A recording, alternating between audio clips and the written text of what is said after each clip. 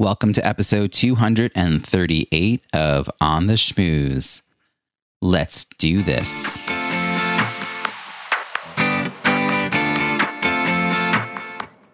Welcome to On the Schmooze, the podcast that highlights talented people from different fields, explores how they built strong networks, and overcame challenges on their way to becoming successful leaders. Now here's your host, Robbie Samuels. Do you know anyone with experience working on a dairy farm? That's not a question I expect to be asked anytime soon, but after doing a quick LinkedIn search, I know the answer is yes. Yes, I do. A decade ago, that was not the case. I knew a lot of people, but generally, we all worked in the same nonprofit sector and lived in the same geographic region, Northeast United States. I was very well known in my area and even had a day named after me. No joke. September 16th, my birthday, was named Robbie Samuels Day in Boston, Massachusetts in 2011. What changed in the last 10 years? The ability to network virtually has dramatically improved. I started to stay in better touch with colleagues I met at national conferences. I actively participated in Facebook groups that attract the people I want to get to know. I sought out people with interesting lived experiences that were vastly different than my own. I deepened my relationships with people I've never met in person, yet they are among my closest confidants. And I made an effort to connect with all of these people on LinkedIn. Now, it's rare that I meet someone that I don't share mutual connections, and I'm literally excited when it does happen because I know I'm diversifying my network. In the abstract, this all sounds good, but how do I benefit from having this diverse network? A few months ago, I started to post articles about virtual events on LinkedIn written in major publications like Forbes and Harvard Business Review. I would send a connection request to the author the day before I posted, and every time we've had several mutual connections. That adds to my credibility. So the authors then check out my profile, and the very first time I tried this, I was invited to contribute a quote to their next article, which was called The History of the Webinar and Why the Webinar Should Be History. That is a Forbes article that I was quoted in because my network is diverse enough that when I reach out to a Forbes author, they have connections with me. Your challenge this week: if you want to get quoted in a major publication or write for one, but maybe you're not sure how to get started, try what I did, or better yet, search LinkedIn for Forbes contributor and see how you're already connected. I did this, and 119 of my contacts write for Forbes, 40 for Harvard Business Review, and 41 for Fast Company. If you narrow that down by learning about what they write about and see then if you have any relevant expertise, any one of them could make an introduction to their editor if you wanted to send in a pitch. And while you're doing your research, check out my latest Harvard Business Review article, How to Host a Virtual Happy Hour. Try this and let me know how it goes. Now, before we dive into this week's interview, I'm wondering if you're feeling motivated now to create more regular content and or get more social proof and or build stronger relationships within your existing network. That's a great time to join a mastermind so you can surround yourself with peers also striving to grow their businesses. I'm in 2 masterminds, and they've been an amazing way to get camaraderie, support, feedback, and accountability from fellow entrepreneurs. I'm running a drop-in monthly mastermind series for entrepreneurs with at least 2 to 3 years experience. Are you interested in learning more? Email me at robbie@robbiesamuels.com and I'll send you the details. Now, onto this week's interview. Today's guest believes everyone can use their voice to impact the world. She's found that to be true for her own career as an award-winning international professional speaker and as a publisher who helps experts become authors. She's written several books and compiled compelling stories for several additional books. These include Real Talk: What Other Experts Won't Tell You About How to Make Presentations That Sizzle, A Collective Breath: Stories of Being Black in America and Visions of Change, and her newest book, Upward: Leadership Lessons for Women on the Rise. She has served as a faculty member for the Texas A&M University System, a certified advanced facilitator and faculty trainer for the University of Phoenix, and a professional development consultant. She's presented for companies and organizations such as Society for Human Resource Management, SHRM, Vanguard Investments, and Kentucky Fried Chicken. Please join me in welcoming Bridgett McGowen-Hawkins.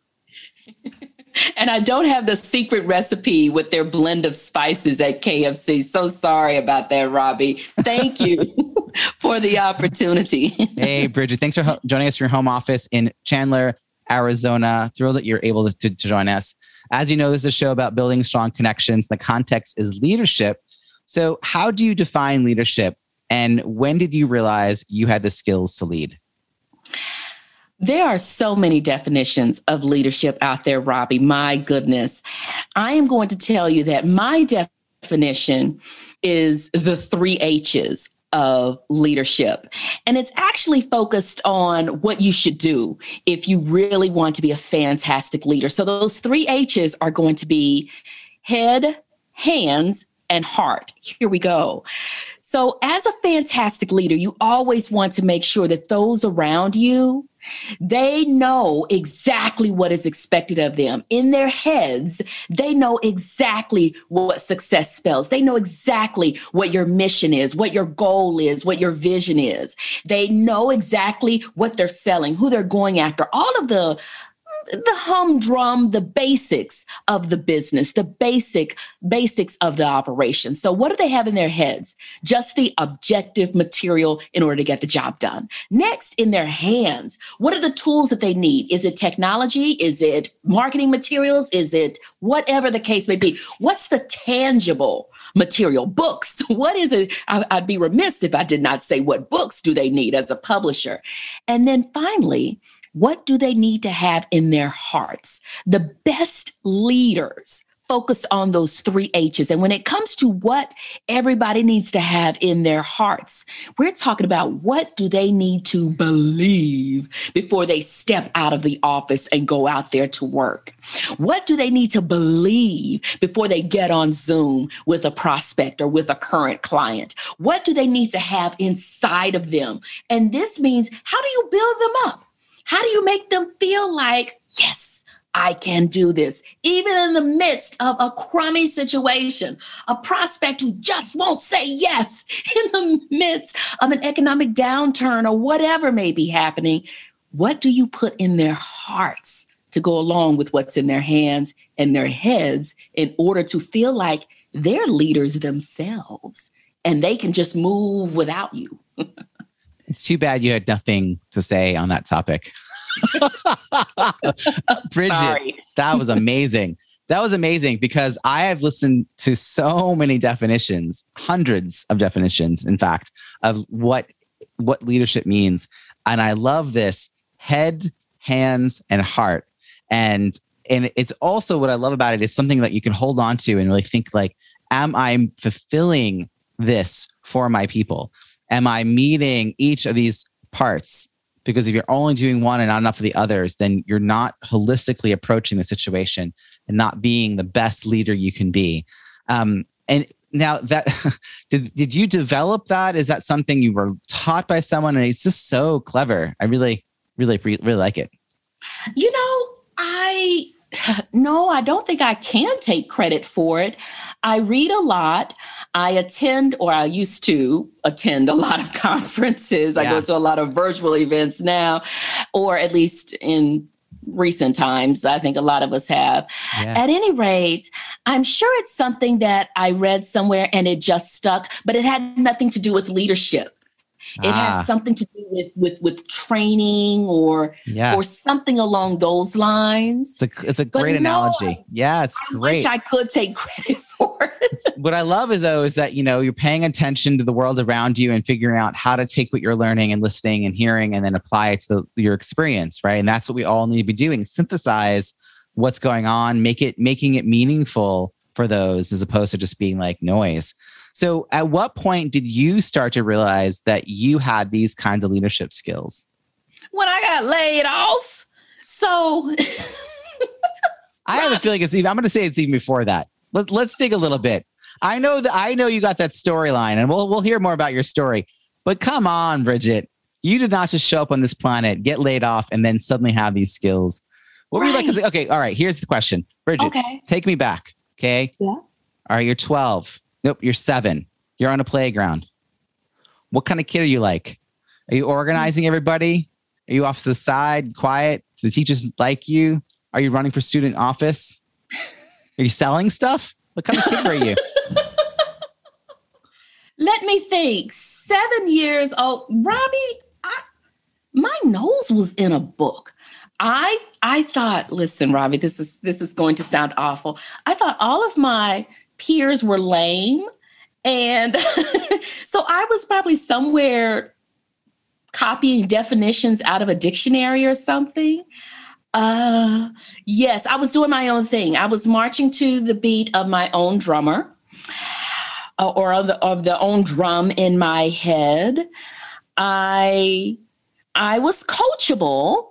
I would listen. I was quite compliant and always have been. If you tell me to do this at this time, this place, okay, great. But at the same time, I did not wait for someone else to do the thinking for me. I am a good follower. However, I do not feel like I always have to follow. Mm-hmm. I'm comfortable doing either one, very comfortable doing either one. But when everybody else was playing catch or kickball or whatever, I'm like, okay, well, yeah, I'll play, but I'd much rather go over here and read a book. Yeah. And that sounds like full circle. Here you are publishing books. So that's a pretty cool origin story to uncover for who you are today. Well, Robbie, it's crazy. I should have been a publisher a long time ago, and I don't know why it didn't hit me until 2019. The writing was on the wall or in the books all along from day one.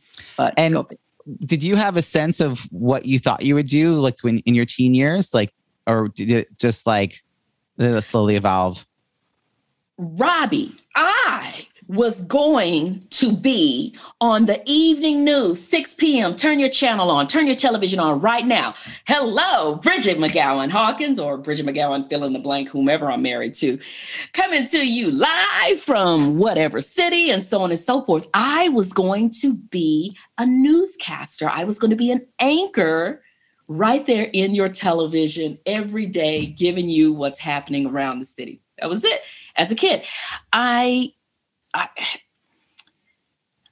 didn't know for certain that was what I was going to do, but that was just what was very appealing to me. What was appealing? What was the appeal to that? The person was always poised. The person was always put together. There was this level of perfection that drew me in to those anchors on the news every evening. And I loved words. I loved how they were so crisp and so articulate and so smooth with everything they said. They were just these put together packages. I love them. Kind of like how books are these put together packages of words. These anchors were these personified books, I guess, for me. And did you head in that direction at all, or did you immediately take a detour off that path?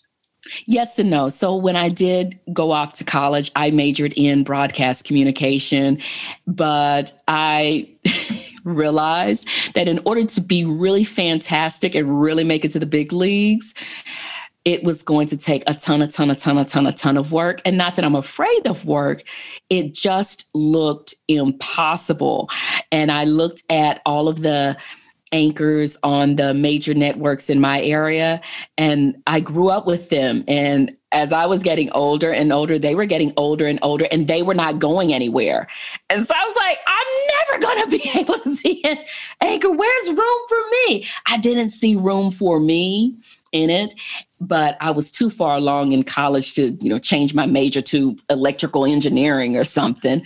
So I stayed the course and finished with the communications degree. What's so great is that now there are so many more modes of communication than there was when you and I were growing up. And you get to now have that role in a different way, right? Like even being on shows like this, having your own show, like there's just so many other ways to now feature and be featured. In some ways you've kind of evolved back. What was the work that you were doing as you hit that bump in the road in your career? Because I know that you had this huge, like unplanned moment. Was that meaningful work for you? It was. It was. And funny enough, I was using that communication degree to be quite honest. I was a faculty development consultant and professional development consultant with an educational technology company. And that just meant I was one of probably 10, 11, 12 on a team. We each had our own territory. We traveled the country, going to colleges and universities, doing workshops on how to be the best professor you can be in the 21st century. That's what it boils down to. I would tell people I teach professors how to teach. That's what it was. And as you're doing these workshops, I'm using that communication degree to an extent. How do I engage an audience? When do you slow down with your message? When do you speed up? When do you show excitement? When do you stop to check for understanding and so on? How do you make it a fantastic experience for all of those audience members? And it was a fantastic experience, super awesome, super smart people with whom I worked. But hey, things just change, things evolve. And next thing we know, we're all laid off. And yeah, and that's when I said, I love this presenting thing. I love these workshops. I love these webinars that I'm doing. I think I am going to go all in with this professional speaking thing. Right? Because you see these motivational speakers all around and they're rock stars. I said, I can do this. And it was then that I realized maybe I am some kind of a leader because I couldn't do it alone. I needed an assistant. I needed a photographer. I needed a videographer. I needed somebody to do social media and so on and so forth. I'm not a Jill of all trades. And the best leaders realize that they are not a Jill or a Jack of all trades. You realize the smartest leaders, the best leaders are the ones who know they should have even smarter people around them. And so it was then, as I was working to assemble this team and figure out how do I get everything done? How do I pull everything together? When I realized, you might know a little something about leadership. Just a little. All right. So did you have entrepreneurs in your life at that point? No, I didn't. The only business owner that I personally knew, I can remember, was a cousin. It was my adoptive father's first cousin. She and her husband owned a funeral home, and that was it. I didn't have any close interactions with them to see what it was like to run a business. And I don't know that I wanted to hang out at their business that much anyway. But no. And this is about to get really personal, Robbie. Mm-hmm. So I found out very late in life that I am adopted. I thought that I was, but I got confirmation well into adulthood. And when I found out about my biological family, well, guess who owned her own business? My biological mother. She had been her own boss for decades. But I still wasn't a business owner at that point. I was still a quote unquote regular employee, if you will. And I won't say, and there was an uncle. A great uncle, a biological great uncle who passed away maybe in 2017, 18, I think. And there was this big write-up about him, how he was this fabulous businessman. So, yeah. That's interesting. That's great. Like, I mean, when life kind of throws you these curveballs and then somehow they all make the rearview mirror of your life make more sense, right? And in some ways. So, it sounds like when you first got started, though, you clearly had the skill set, right? Like you developed the skill set of speaking, presenting, you were teaching it, and you knew there was a need because clearly there was a market for it in this one way and probably in other ways. And it sounds like you've started to focus on building a team. Did you have proof of concept in any other way? Did you have clients before you built a team, or did you just say like, I don't want to be by myself in this? Like, ooh, right. I did have clients before I started building the team. I did not have as many clients as I would like to have. But for me, it wasn't so much about proof of concept on my end as much as it was, as I said earlier, proof of concept from others. I said to myself, there are so many other people out there. Pick a motivational speaker, pick one, anyone. They started from somewhere. And if they can do it, then I can do it. So for me, it was the fact that it had been done before. Now, how? I don't know. I'll figure it out. So there you have it. I had some clients, not a ton, but I knew if I was going to get more, I had to up level, and I knew that I could not do it alone. Did you have speakers in your network? Like, did you start to realize, oh wait, I do know some professional speakers. I hadn't really thought of that. Or did you just not have any connections in that industry? I mean, of course, my colleagues with whom I worked at the ed tech company, but they weren't professional speakers. And the difference between a professional speaker and a public speaker is a professional speaker gets paid to get up there on that microphone. So I knew speakers, but in terms of professional speakers in my network that I personally knew, I had none. I was just stepping on out there. What year is this that you're taking us back to? So I've been a professional speaker in terms of being paid to speak since 2001. However, really doing it on my own. Oh, the year I got laid off, that's easy. That was 2016 when I said, okay, Bridgett, wow. And let me go back and say, part of the proof of concept was when I was doing all of those workshops and webinars and so on for that ed tech company, I had people who were time and time again very happy with my performances. I would have people asking for me in particular to do workshops and so on. So that was kind of my proof of concept too, where I said, okay, I may be on to something here. It's something that I enjoy to do, but also something that people enjoy watching me do, and also something that I can get paid to do legally. It's just sort of always an interesting moment when I talk to people who become professional speakers. At what point do you realize that being a professional speaker is even a thing? Because I even had a guest who talked about like growing up listening to like Les Brown and all the other greats, but he never actually connected in his head that what they were doing was something that he could do, because what they were doing was just like clearly something else, some other, like it just didn't seem like relatable. It was amazing, but it wasn't what he was going to do. And it was 20 years later that he was like, oh, right. That's it. I don't know what it is about the speaking world, Robbie, that confuses people. For instance, if we see a plumber, we know what a plumber does, and we know that is a business where you can make a living. Just go down the line. But it's something about speaking that it evades people as to how is this a viable thing where I can feed my family. And that's why I find it remarkable that you made this transition. Because you didn't have, like you said, you had the skills as a public speaker, to use your phrase, and you knew that there was a need for people to learn that skill, and you knew that there was these, huge name motivational speakers in the world that we can't not culturally know about, and so for you were able to connect those dots. Did you join Toastmasters or NSA or anything like that? That's a fantastic question. Yes and no.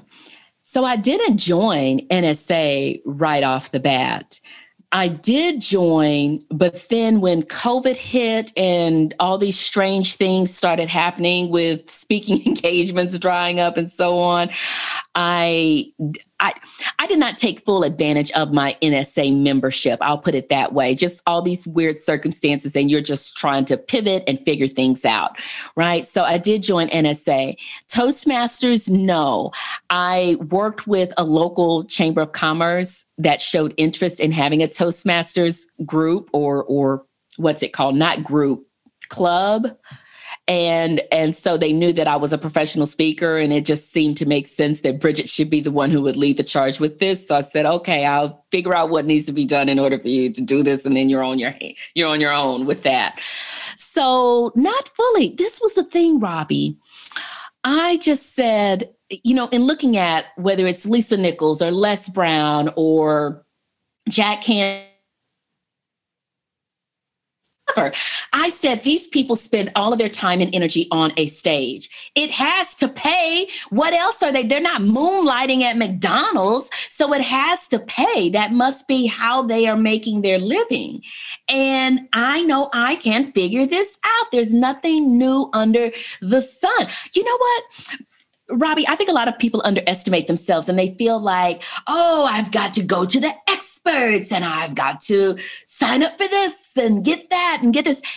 Don't get me wrong. There's nothing wrong with getting help and finding resources, but don't get so overwhelmed thinking that you have to have all of the pieces in place and that you need to be a part of this organization and buy this book and get in this program and sign up for that boot camp. And no, just look and realize that every person on this planet puts his or her pants on one leg at a time. And you are just as smart, just as capable, just as much of a genius as the next person. Just because someone has some big name in lights does not mean your name is not just as valuable and doesn't deserve to be in lights also. And you will figure it out. I can't for the life of me figure out why you think you'd make a good motivational speaker. So this is really interesting to me. I actually left my career at the end of 2014, and I had been paid to speak for 5 years on a side prior to that. But that was the moment that I was like, I want to now create this as a business. And I decided I had to change my audience, and I had a lot of work to do. But I had been part of an association in my prior life as a fundraising professional. So I immediately signed up for the National Speakers Association, which for those listening, wondering why we're talking about NSA, I'm talking about the people who talk, not the ones who listen. That's the clarity there. So, and I joined National, and then I didn't meet anyone local until that summer of 2015 at the conference. And I got really involved in my local chapter, but I made a commitment. This is sort of going to sound so strange to you. I committed to going to 10 years in a row to the conference before I decided whether it was worth it and whether it was for me. Because I thought the way you get more out of an experience like that is by investing in the experience of that. And, I took on leadership roles, and you just kind of get to know people, and it just sort of evolves from there. But I don't know. I wanted to shortcut any angst. And it wasn't, I learned things from them directly, but I also think the people I met, like that really changed things for me. So if it wasn't through NSA, how did you find your people? Because the relationships are what solve business and life challenges, right? Not money, not boot camps, not all that other stuff, but like there are people who will give you the right information when you need it and the right support when you need it and keep you going. How do you find your people? You are spot on, Robbie, when you talk about joining NSA or whatever organization it is. And it's not so much about what you learned from the organization. It is. That's part of the reason you're joining. However, I have been a member of, a Chamber of Commerce, leads groups, you name it, what have you. And it's about the relationships and getting to know people and understanding what is at the center of their worlds, and just really getting to know people and finding out what are their needs and how can you help them. That is what I'm going to say is how I grow my network, or how I find those people that make sense for me to spend time with. And let's be clear, not only am I a professional speaker, but I'm also a publisher. So, and I've appeared in front of so many different audiences. So for me, I have this built-in following where people, after they hear me speak, they're either buying one of my books, or they're signing up for my email list, or we're following each other on social media and just really getting to know each other. Let me tell you this really crazy story, since this is about networking and so on. There's this lady sitting at the pool at a hotel in Los Angeles near the airport. And I don't know who starts talking to whom first, probably me with my big mouth, but I don't remember. I'm there with my husband and our son on vacation. It's July of 2018, I think. I don't know how she and I start talking, but we start talking. And that very day that I met her was the very day she had been let go from her job. She had been laid off. And I said, listen, and as I'm talking to her, she's interesting. She sounds smart. She sounds just fantastic. And I told her, I know exactly how you feel because I was just where you are 2.5 years ago. It was April of 2016 when I got laid off. I know that feeling in the pit of your stomach. I know your head is just pounding. I know you are walking. You're just putting one foot in front of the other. You don't know where you're going. I told her, I know exactly how you feel right now, but you are going to be okay. I promise you that. We talked for only about 10 minutes or so, Robbie, because she was sitting waiting for her friend who hopped on a plane right away and said, I'm coming to be with you. She told him the news. He says, I'm coming to support you. So we were only talking for a little while when he showed up. And I said, listen, let's connect on LinkedIn or something. Let's stay in touch, but I promise you, you'll be okay. So we stay in touch with each other, maybe popping into each other's inbox once or twice a year, maybe. And about 1.5 years after that meeting, she said, Bridgett, you were right. I found this fantastic new job. As a matter of fact, I'm at an airport on my way to Scotland, and I thought about you, and I just had to drop you a message. But it gets better, Robbie. In January 2021, she reaches out randomly. Hey, Bridgett, I have written a manuscript, and I want your company to publish it. What's it going to cost? Let's do this. And within a week or so, maybe 2, contracts signed, and we're working on publishing her book. But what she needed right then and there, Robbie, I knew what she needed. I gave her what she needed, which was the confidence, which was the feeling that I can do this. This too shall pass. I can figure this out. This has happened to other people. I'll be okay. That's what she needed at that poolside. She's never seen me present unless she went and watched some videos or what have you. We've never seen each other since then. It was just that 10-minute conversation where, and I wasn't trying to get anything out of her. It was just, she's down and out and I'm just hanging out at the pool.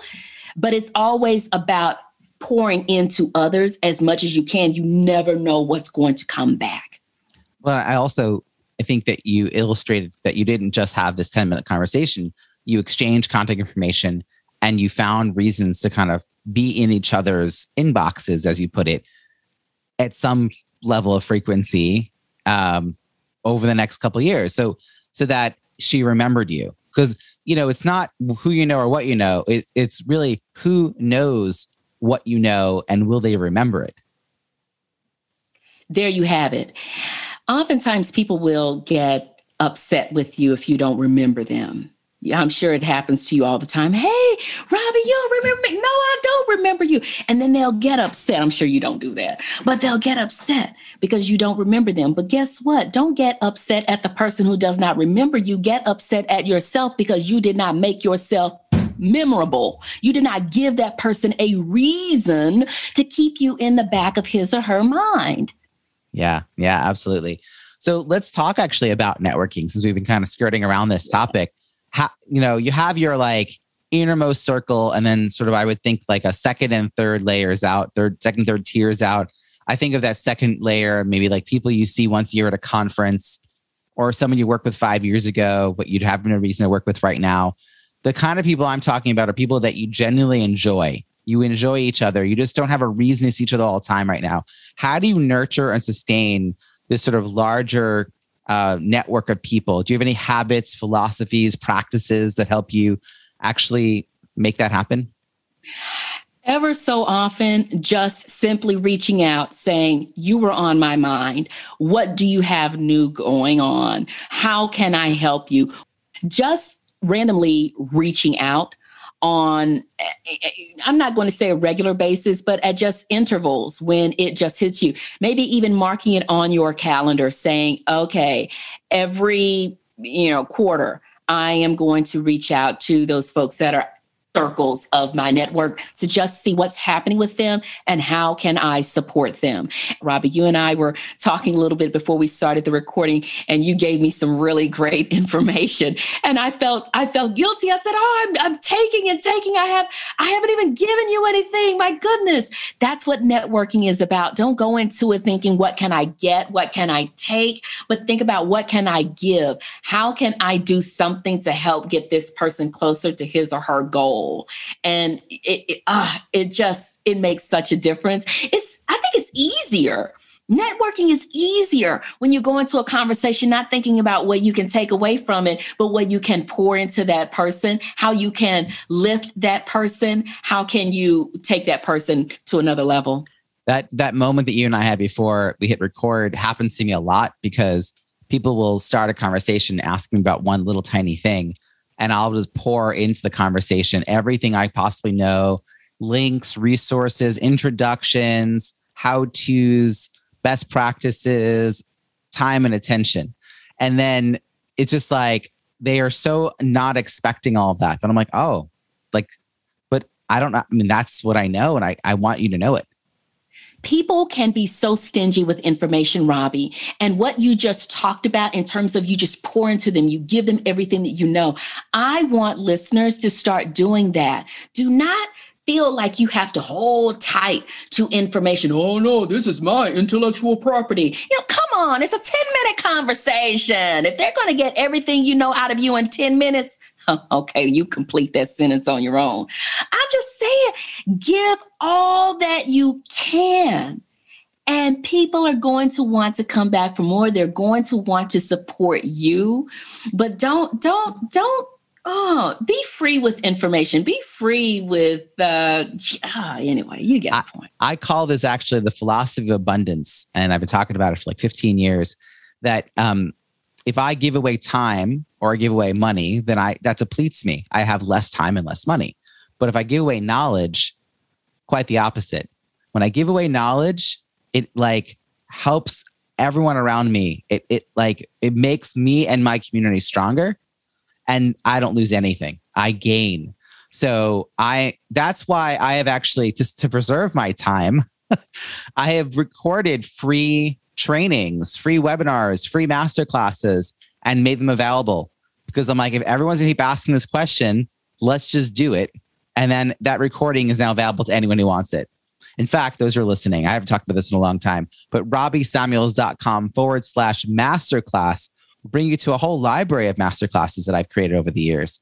And that way I don't actually have to get on a call and talk to people about, should I host a podcast, Robbie? I'm like, watch this masterclass that's actually called, should I host a podcast? Book launch strategies. I'm like, here's how I did. I had 150 book reviews in 1 week on Amazon. Yes. So I love talking to a publisher and saying that, because I worked really hard on the presentation of my Amazon and my launch team, but I don't want to be in the business of doing that all the time, but I also want that information to go away. I worked hard, I learned it, and now I want to pass it along in a way. So I'm totally with you on that. I think that's what changes things. But do you have any actual systems or processes that help make sure, do you have a list of people that you keep track of, or like a stack of index cards or CRM, or like anything that, or is it more like as people come in your head, you act on it? As they come into my head, I act on it. If I read something that makes me think of someone, I'm shooting that person a text or a message. If I attend an event in a city where I know I met someone, I'm reaching out to that person. It's just as it happens. I wish I did have some fabulous system to share, but I don't. It's just as it comes to mind. Or even if I just have this random thought of, Bridgett, you just really need to reach out to folks. Well, I just sit down and I make it a point to do it. I need to come up with some fabulous system. Well, this show has given away a few, but I will tell you that what you just said, though, which to you sounds really easy and not like it's not enough. I know that a lot of people hesitate and don't actually reach out. That they get someone's idea, an idea of someone in their head. We look so confused by this idea that no one will reach out. But they think of someone. I actually worked with a client who ended a conversation before she got a chance to share a book title that she thought would be helpful. She dutifully followed up because I had told her to follow up. And I said, did you mention the book title? No. What, why? So I just think that while it doesn't seem remarkable to you and I, if you think of somebody, go make as personal a contact as you can, whatever that looks like. Facebook PM, tweet them, whatever you got to do. But make sure that they know it's just to them, you're reaching out to them. But another one that I got from one of my recent interviews was I now have a roam the hallway on my calendar. This is a time on my calendar that if I were in an office, I would take to walk around and chat with people. And so I use that time on my calendar to take a stroll around my network and see what people are up to and drop comments and see who posted something, who's published articles. And I actually curate, I'll take a bunch of articles that have recently come out by my friends who are constantly publishing on major publications. They're very talented people. And I'll queue them up to get to be posted in my own social media over the next couple of weeks. So that every now and again, I just kind of go around, do a little roam the hallway. I like that a lot. Since I live by my calendar, I will say I think it's a great idea to just plug into your calendar. Just sit down and do it at the beginning of the year or whenever. Plug in once a quarter or whatever is comfortable and feasible for you, that you will reach out to X number of people in your network. You can do it in alphabetical order. You can do it randomly, whatever the case may be, and just say, I wanted to pop in and check on you. And I have done that. I remember, anyway, I say put it on the calendar. You put everything else on the calendar, put that on the calendar. It's just as important.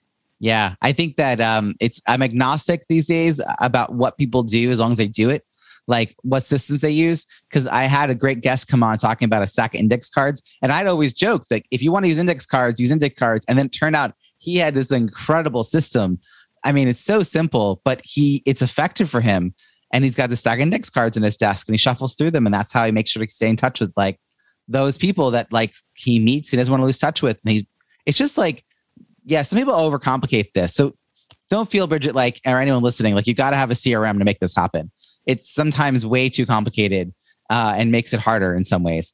Well, I was going to say, think about those people that just made an impact on you or just were memorable in your life, whether it was a former boss, whether it was a former coworker, colleague, college classmate, whatever it is. And even if it's been years or decades, find that person, just find them. And this makes me think about, oh my goodness, I randomly had a thought about my high school band teacher. I've not thought about Mr. Fife since I don't know when, and I don't know where my trumpet is, okay? But I just decided to write him. I saw that he was on Facebook, and I sent him a message and it was a really nice note where I said, I know I was an awful trumpet player, pretty good baritone player, but not so great of a trumpet player. I said, but you know what? You never let on, Mr. Fife. And I love that about you. You really built my confidence. And Robbie, I've been out of high school for a minute. I'm not going to say how long, okay? I've been out of high school for a minute, but I never told him that.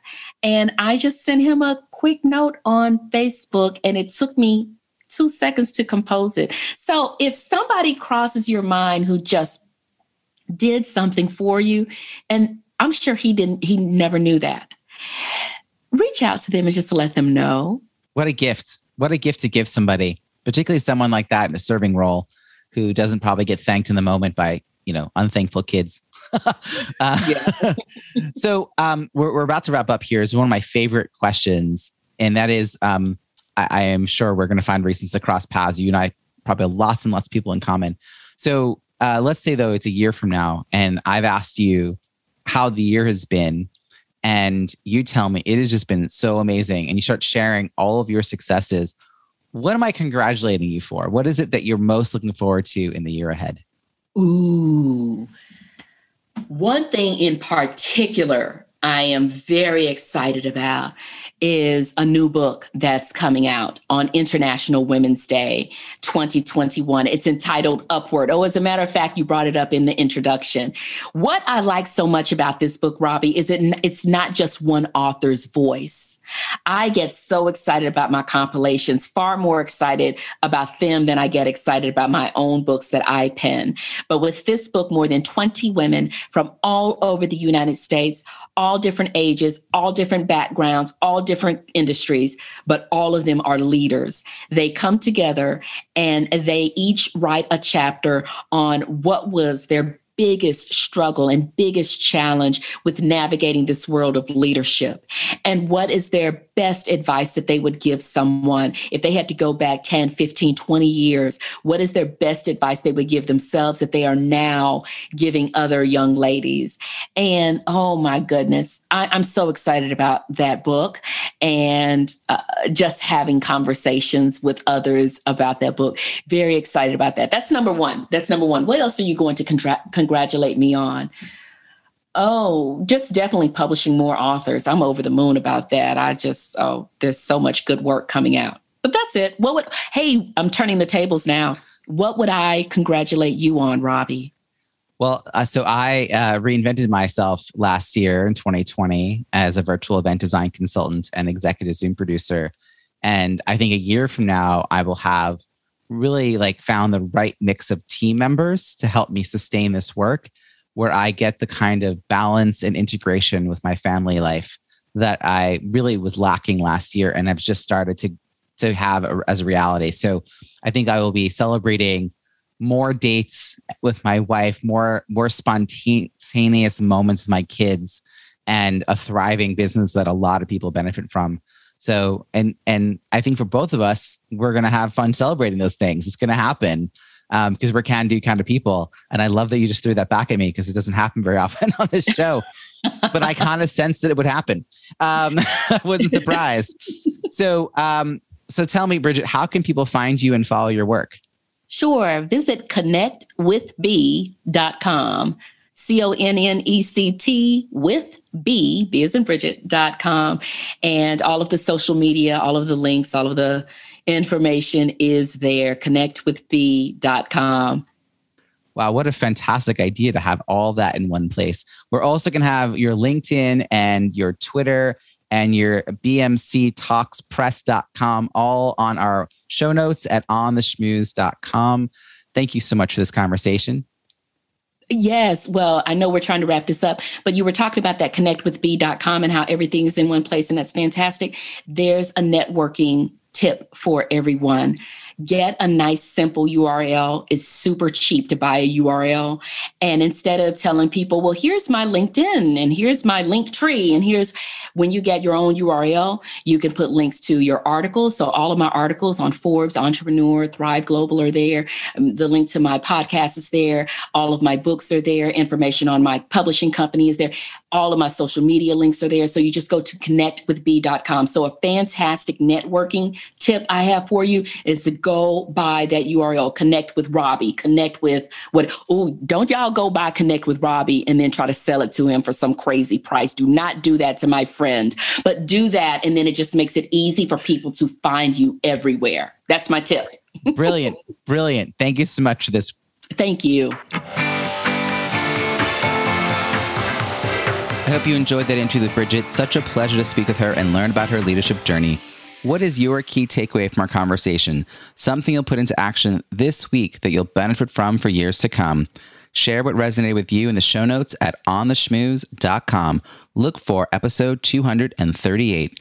That's also where you'll find all the links and resources from today's show, as well as all the archived episodes. Reach out and let me know which are your favorite interviews. Also, if you're on Clubhouse, find me at Robbie Samuels and click on the bell in my profile so you're notified when I'm speaking in a room. If you enjoyed this episode with Bridgett, please share it with that one friend you know would love to hear it. And don't forget to subscribe for yourself so you don't miss next week's show. Are you a fan? That's awesome. I'd love to read your review on Apple Podcasts. It's easy to find our page at itunes.ontheschmooze.com. Thank you in advance and look forward to connecting again next week. We'll be interviewing another talent professional who's achieved success in their field or industry. I'll ask probing questions to get them to share untold stories about their leadership journey, and how they built and sustained their professional network. Until then, have an amazing week.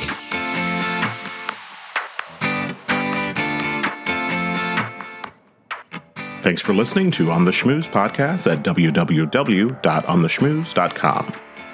That's On the Schmooze, SCHMOOZE.